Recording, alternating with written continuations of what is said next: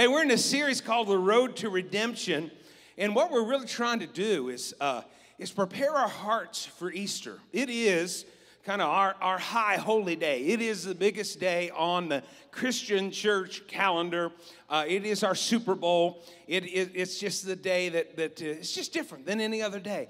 That we set aside this day, and for us this year, it's really an entire weekend because of social distancing and all that. We're doing Friday, Saturday, and 2 services on Sunday. But we're setting aside this weekend that we can really feel the weight of the cross, but then also feel the glory of the resurrection. If Jesus had stayed in that grave, this church would not be here today. If Jesus would have stayed in that grave, you and I, we would be dead in our sin. He would be no different than any other religious, if you will, figure that has ever lived. But the fact that on that third day, the Spirit of God came into that tomb and raised him, and he walked out of his grave. He defeated death, hell, the power of sin. He set us free, and he bought for us our eternal life. That is something worth celebrating, right? And so what we're trying to do is take these few weeks leading up to Easter and really get into the Word of God and figure out why. Why was it necessary? I mean, that God would go to all this trouble and wrap his Son in human flesh and send him to die for us and be crucified and be in that grave and then come out of that grave and then spend 40 more days here on the earth and then ascend back to his Father. And last week we saw one of the reasons that it was necessary is because we have all, everyone say all. We have all strayed from God. We are all harlots named Gomer. And if you have no idea what that means, I encourage you to listen to the message on our YouTube channel from last week. But we're all like sheep, and we've all gone astray. We've sold ourselves into sin. And that's the reason that Easter had to happen. Easter also had to happen because religion cannot save. Religion cannot save. Religion by itself is empty, it's dead, it's powerless to change. It can't change hearts or lives. Only Jesus can do that. And today we're going to jump into a story, one of my favorite stories. It's in our Bibles. It's in Luke chapter 7.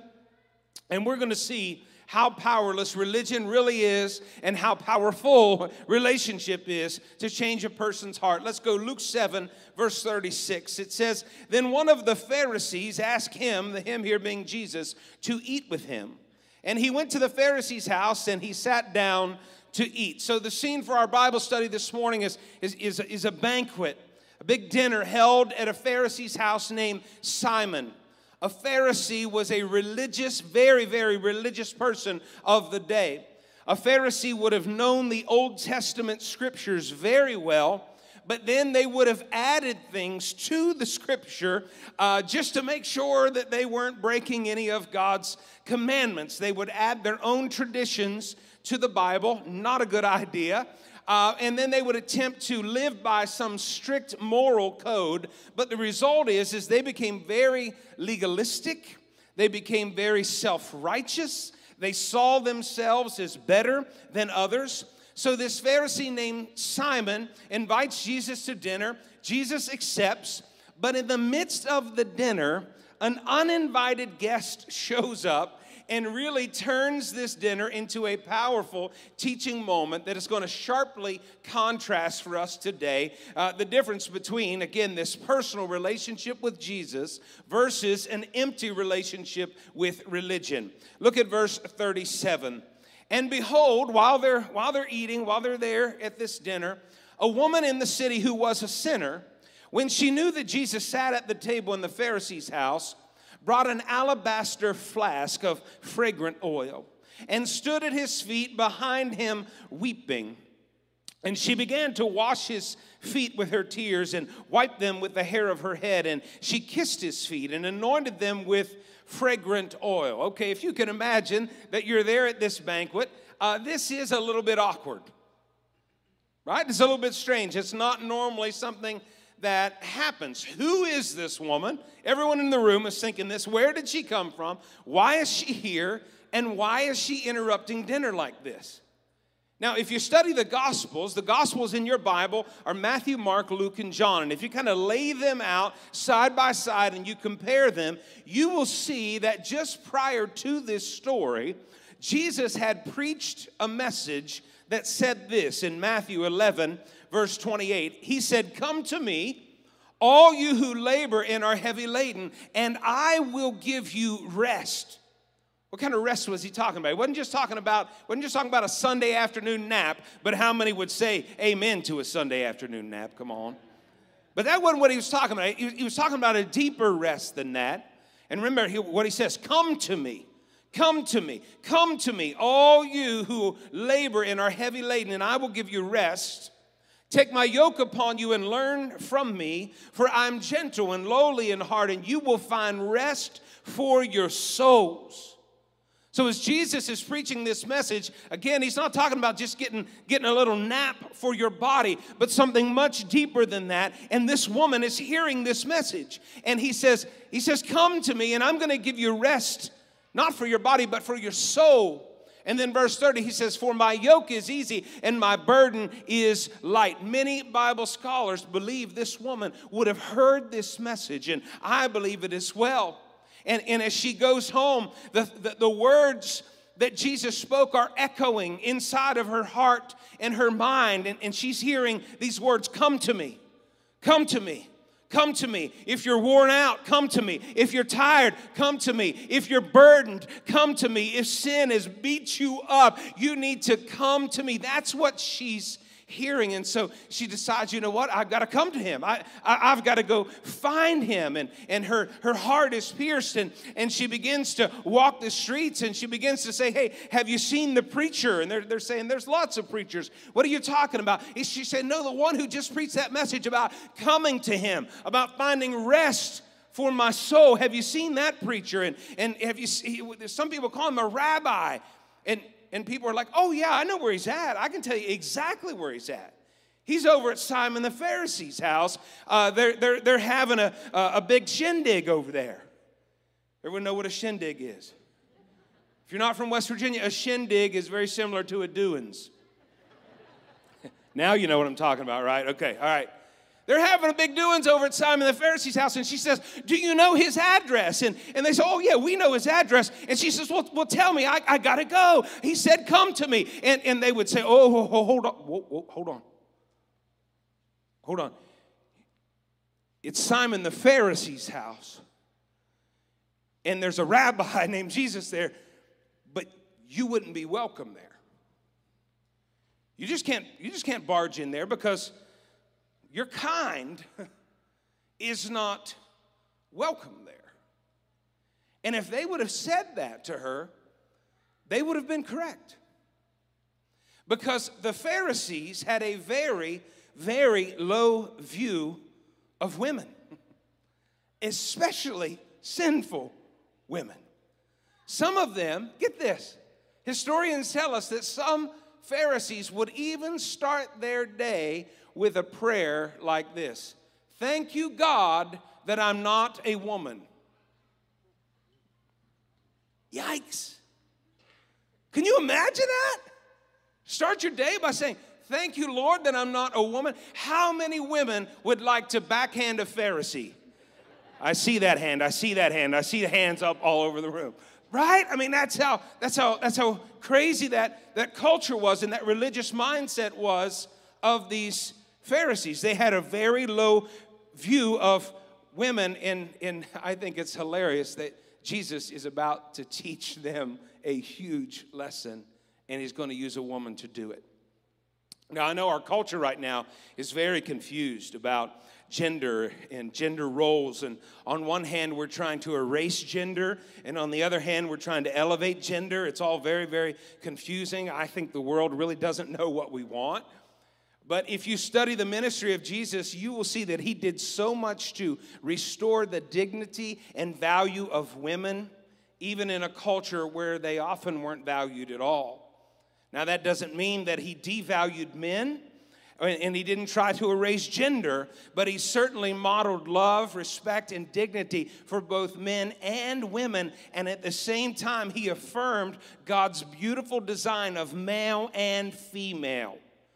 Uniquely created, but equally valued, male and female. Can you say amen today? All right. So, all the ladies said, thank you, Jesus. All the men said, thank you, Jesus. I got 3 daughters. I'm thankful for them. So Jesus is at a dinner. This religious guy named Simon. He's the Pharisee of the day. They would have been, at that time, they would have had a very low table. They would not be sitting at chairs. They would be reclining, laying down probably on like a thick cushion. And they would be reclining toward the table. Their feet would be away from the table. And here comes this uninvited, sinful woman. And she walks in and she's standing behind his feet. The table's over there. She's back here. And as she's standing there just looking at Jesus, she remembers the words that he spoke, the sermon that he preached. Come to me. If you're heavy laden, come to me. If your soul needs rest. And tears begin to fall down her face and hit his feet, and they begin to mix with the dirt and the dust that would have collected on his walk there. Now, as a good host, Simon should have had someone wash Jesus' feet when he got there. That was customary. Or at the very least, he should have provided some water in a towel, but he didn't do that. Jesus couldn't even wash his own feet. And so as her tears mixed with the dust on Jesus' feet, I don't know, I'm assuming that as this is happening, she's looking down and she's realizing that she's making a mess on his feet.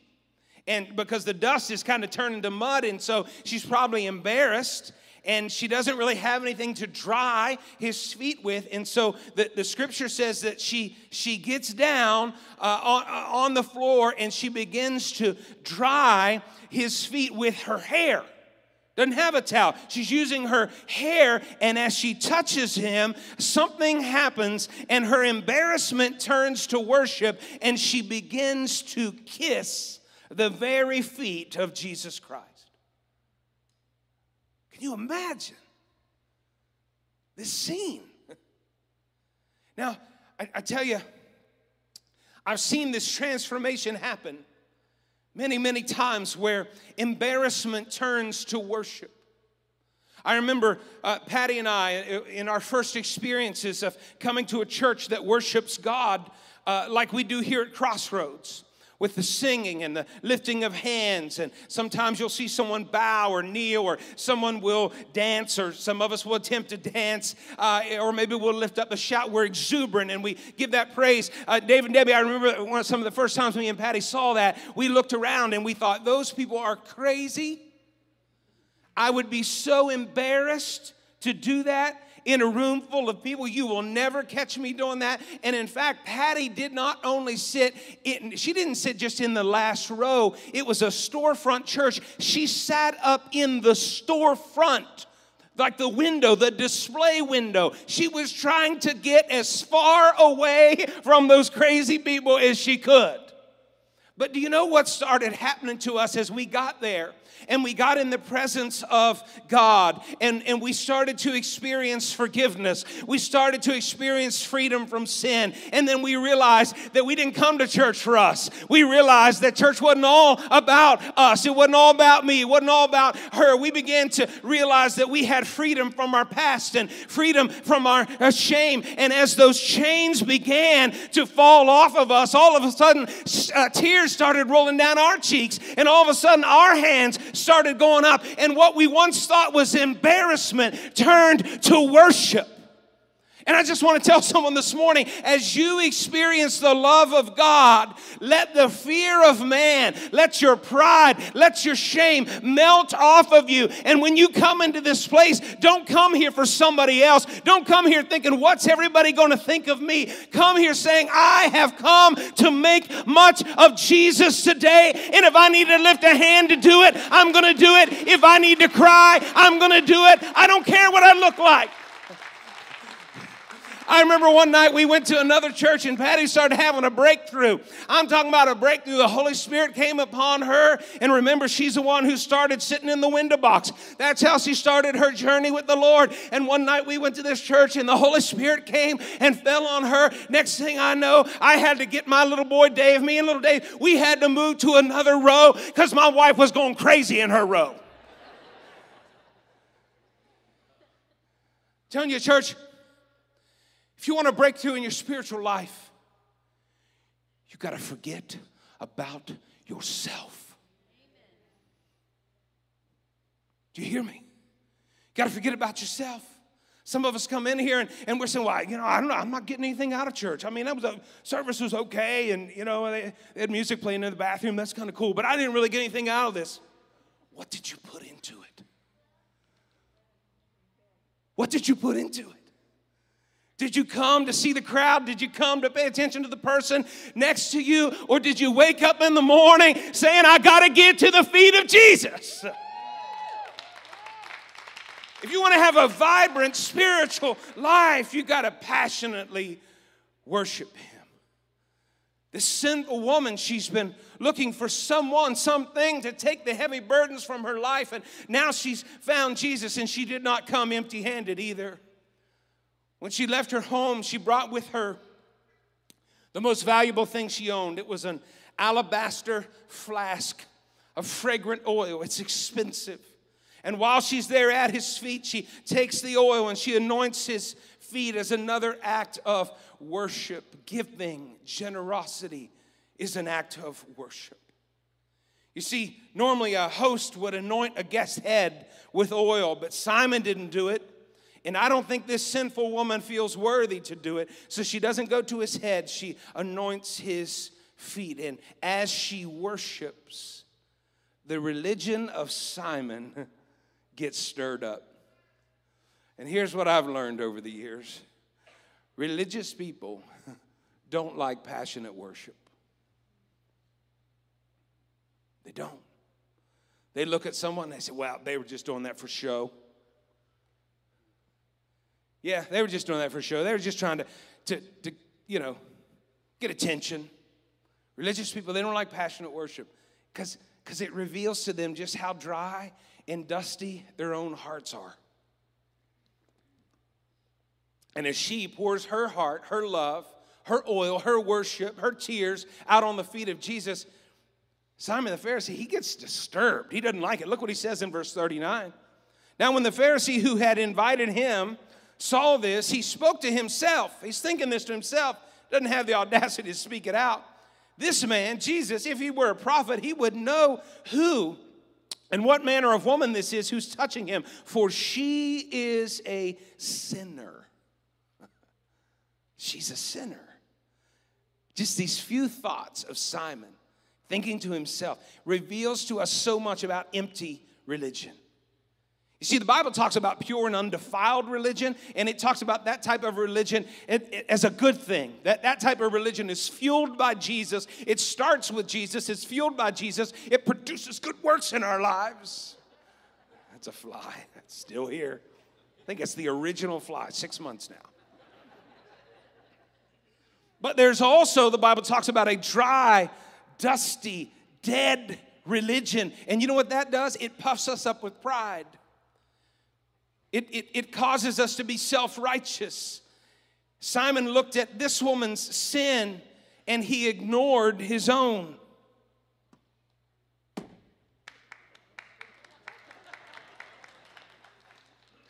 Don't clap too early, because we got resurrecting flies around here, okay? There's been many times I thought, I got you, you devil, and next thing you know, woo, it flies up. While she's laying there weeping, Simon is sitting there judging. Church, can I tell you that everyone has a religion? Everyone has a religion. Even those who say they don't believe in God, claim to have no religion, they still have one. They do. A pastor friend of mine defines religion like this. He says religion is a set of beliefs reinforced by community that determine our direction in life. A set of beliefs reinforced by community that determine our direction in life. I think that's a great definition, and everyone has a religion like this. Do you know your political party can become a religion? A set of beliefs surrounded by community that determine your direction in life. Your circle of friends can become a religion. In the past year, we've seen so much virtue signaling and virtue shaming. Those things are a religion. They might not be informed by God or His Word, but they become a set of beliefs. Then we surround ourselves with people who believe like we do, and they determine our actions and our decisions, our direction in life. Culture has a religion, and cultural religion is huge right now. So empty religion, it can happen in spiritual settings, like Simon is dealing with, but it can happen in any setting. Anytime we adopt a set of beliefs that they make us feel superior to someone else, we're in trouble. That's religion. It puffs us up and it causes me to see your sin and ignore my own sin. And this is why Easter had to happen, is because God could see our propensity to just get a moral code. Just take the 10 Commandments or take 613 commandments like the Jews did and just say, you know what, I'm going to live by these commandments and then I'm going to make myself right with God. But religion can't do that. It's empty. It's dead. It's useless. It can't change the human heart. And so Simon, he's watching this woman weep and worship. He judges her. He judges Jesus. He said, she's a sinner. And look at verse 40. And Jesus answered and said to him, Simon, I have something to say to you. Now, I cannot imagine sitting across from Jesus the Christ and he say, David, I have something to say to you. Now, there's probably not been a word uttered since this woman came in. No one has probably said anything. You can probably just hear her crying, but Simon is sitting there judging her in his heart and mind. Jesus reads his thoughts and says, Simon, I've got something to say to you.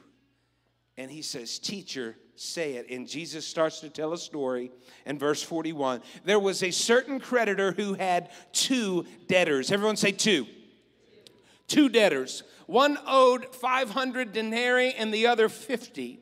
And when they, both of them, had nothing with which to repay, he freely forgave them. Tell me, therefore, which of them will love him more? Simon answered and said, I suppose the one he forgave more. And he said to him, you have rightly judged. Then he turned to the woman and said to Simon, now he's looking at the woman, but he's talking to Simon. There it is again. Do you see this woman?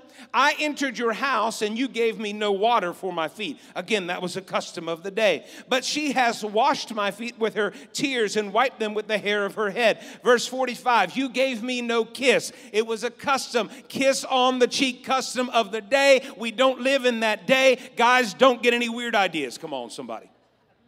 That's a little joke, y'all.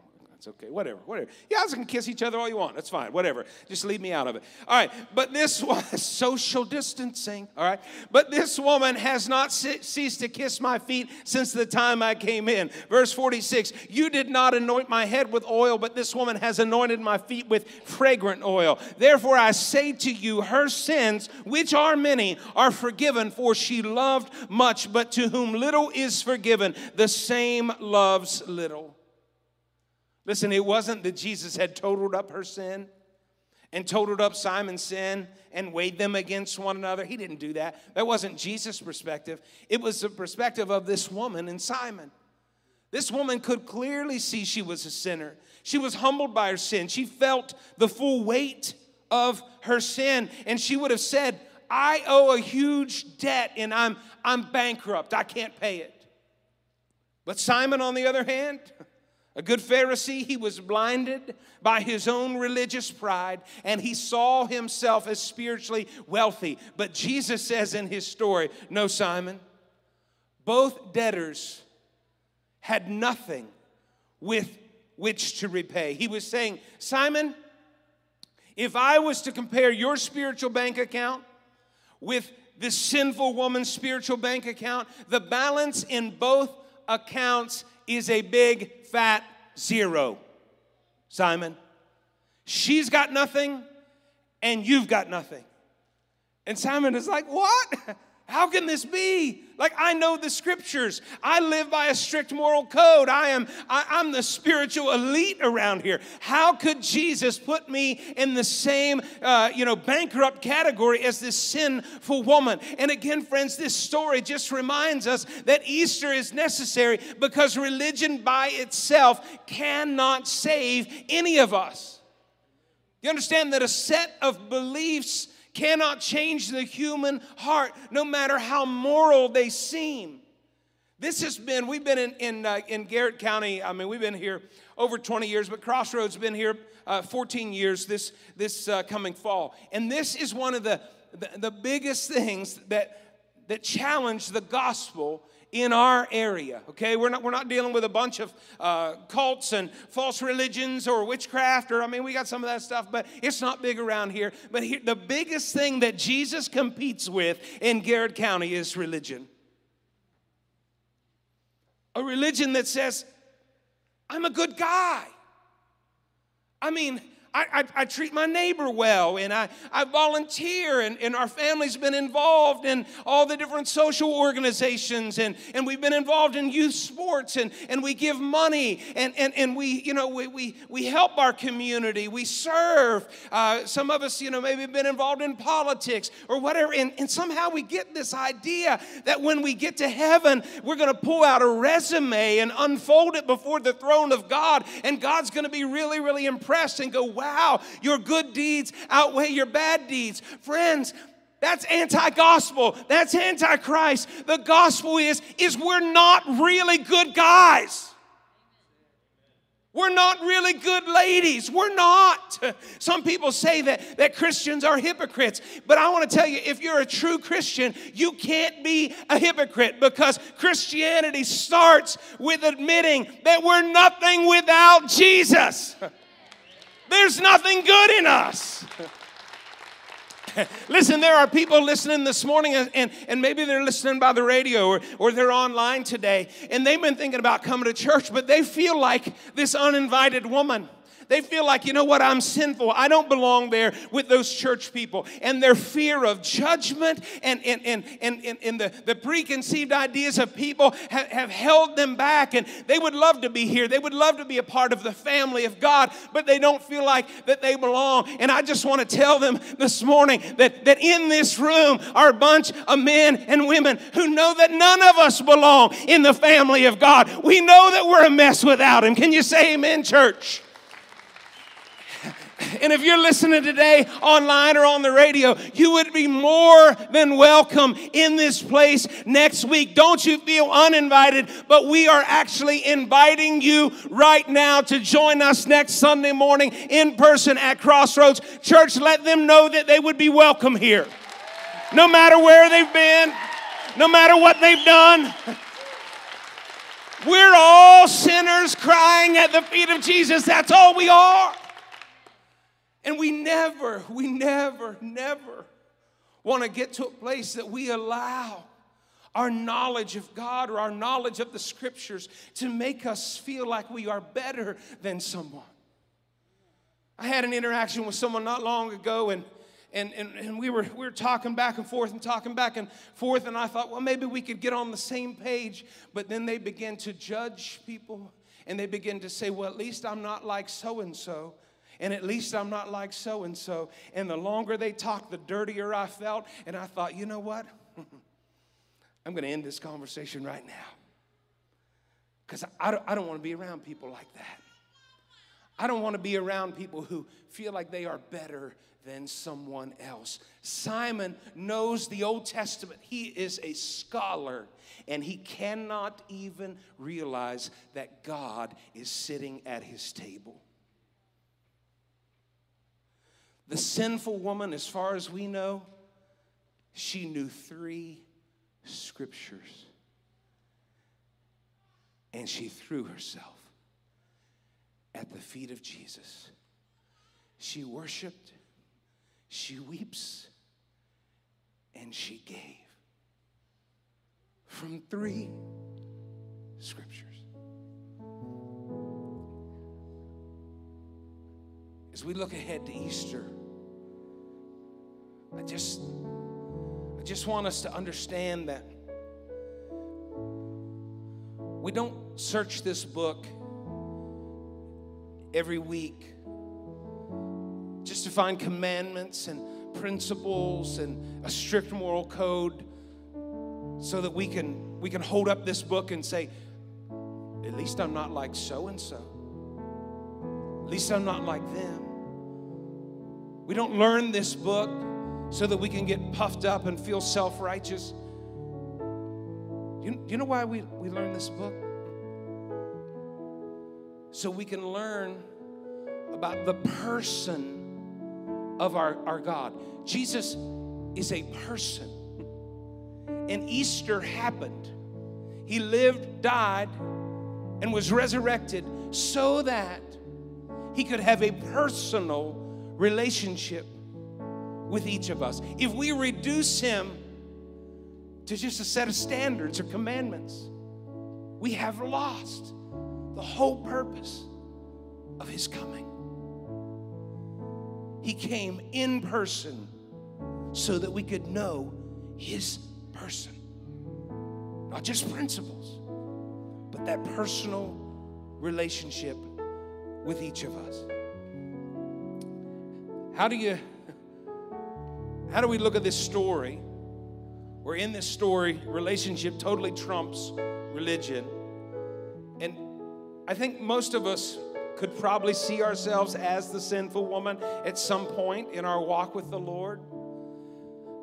But after a period of time where you learn to pray a little bit, and you learn some scriptures, and you get in some Bible studies, and you begin to grow and mature some, it's very easy to move away from that desperate state of being at his feet to kind of getting a little puffed up.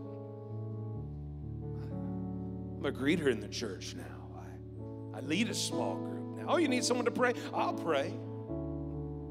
We start to get prideful. We start to take that relationship and turn it in to an empty religion. And I'm just praying that our church never does that. And I'm also praying that we never look at those around us, whether there's someone in our family or in our community or on our TVs or in our news, and say, well, at least I'm not like her. At least I'm not like him. Church, if we ever get that attitude, we better watch ourselves. Pride comes before the what? The fall. The fact that we have a personal relationship with Jesus should never puff us up. It should humble us. It should make us thankful. It should make us grateful that Jesus left heaven. He was born of a woman. He lived the human life. He was betrayed. He was falsely accused. He was abandoned by his friends. He was beaten. He was tortured. He suffered. He was crucified. But then he was resurrected, because empty religion cannot save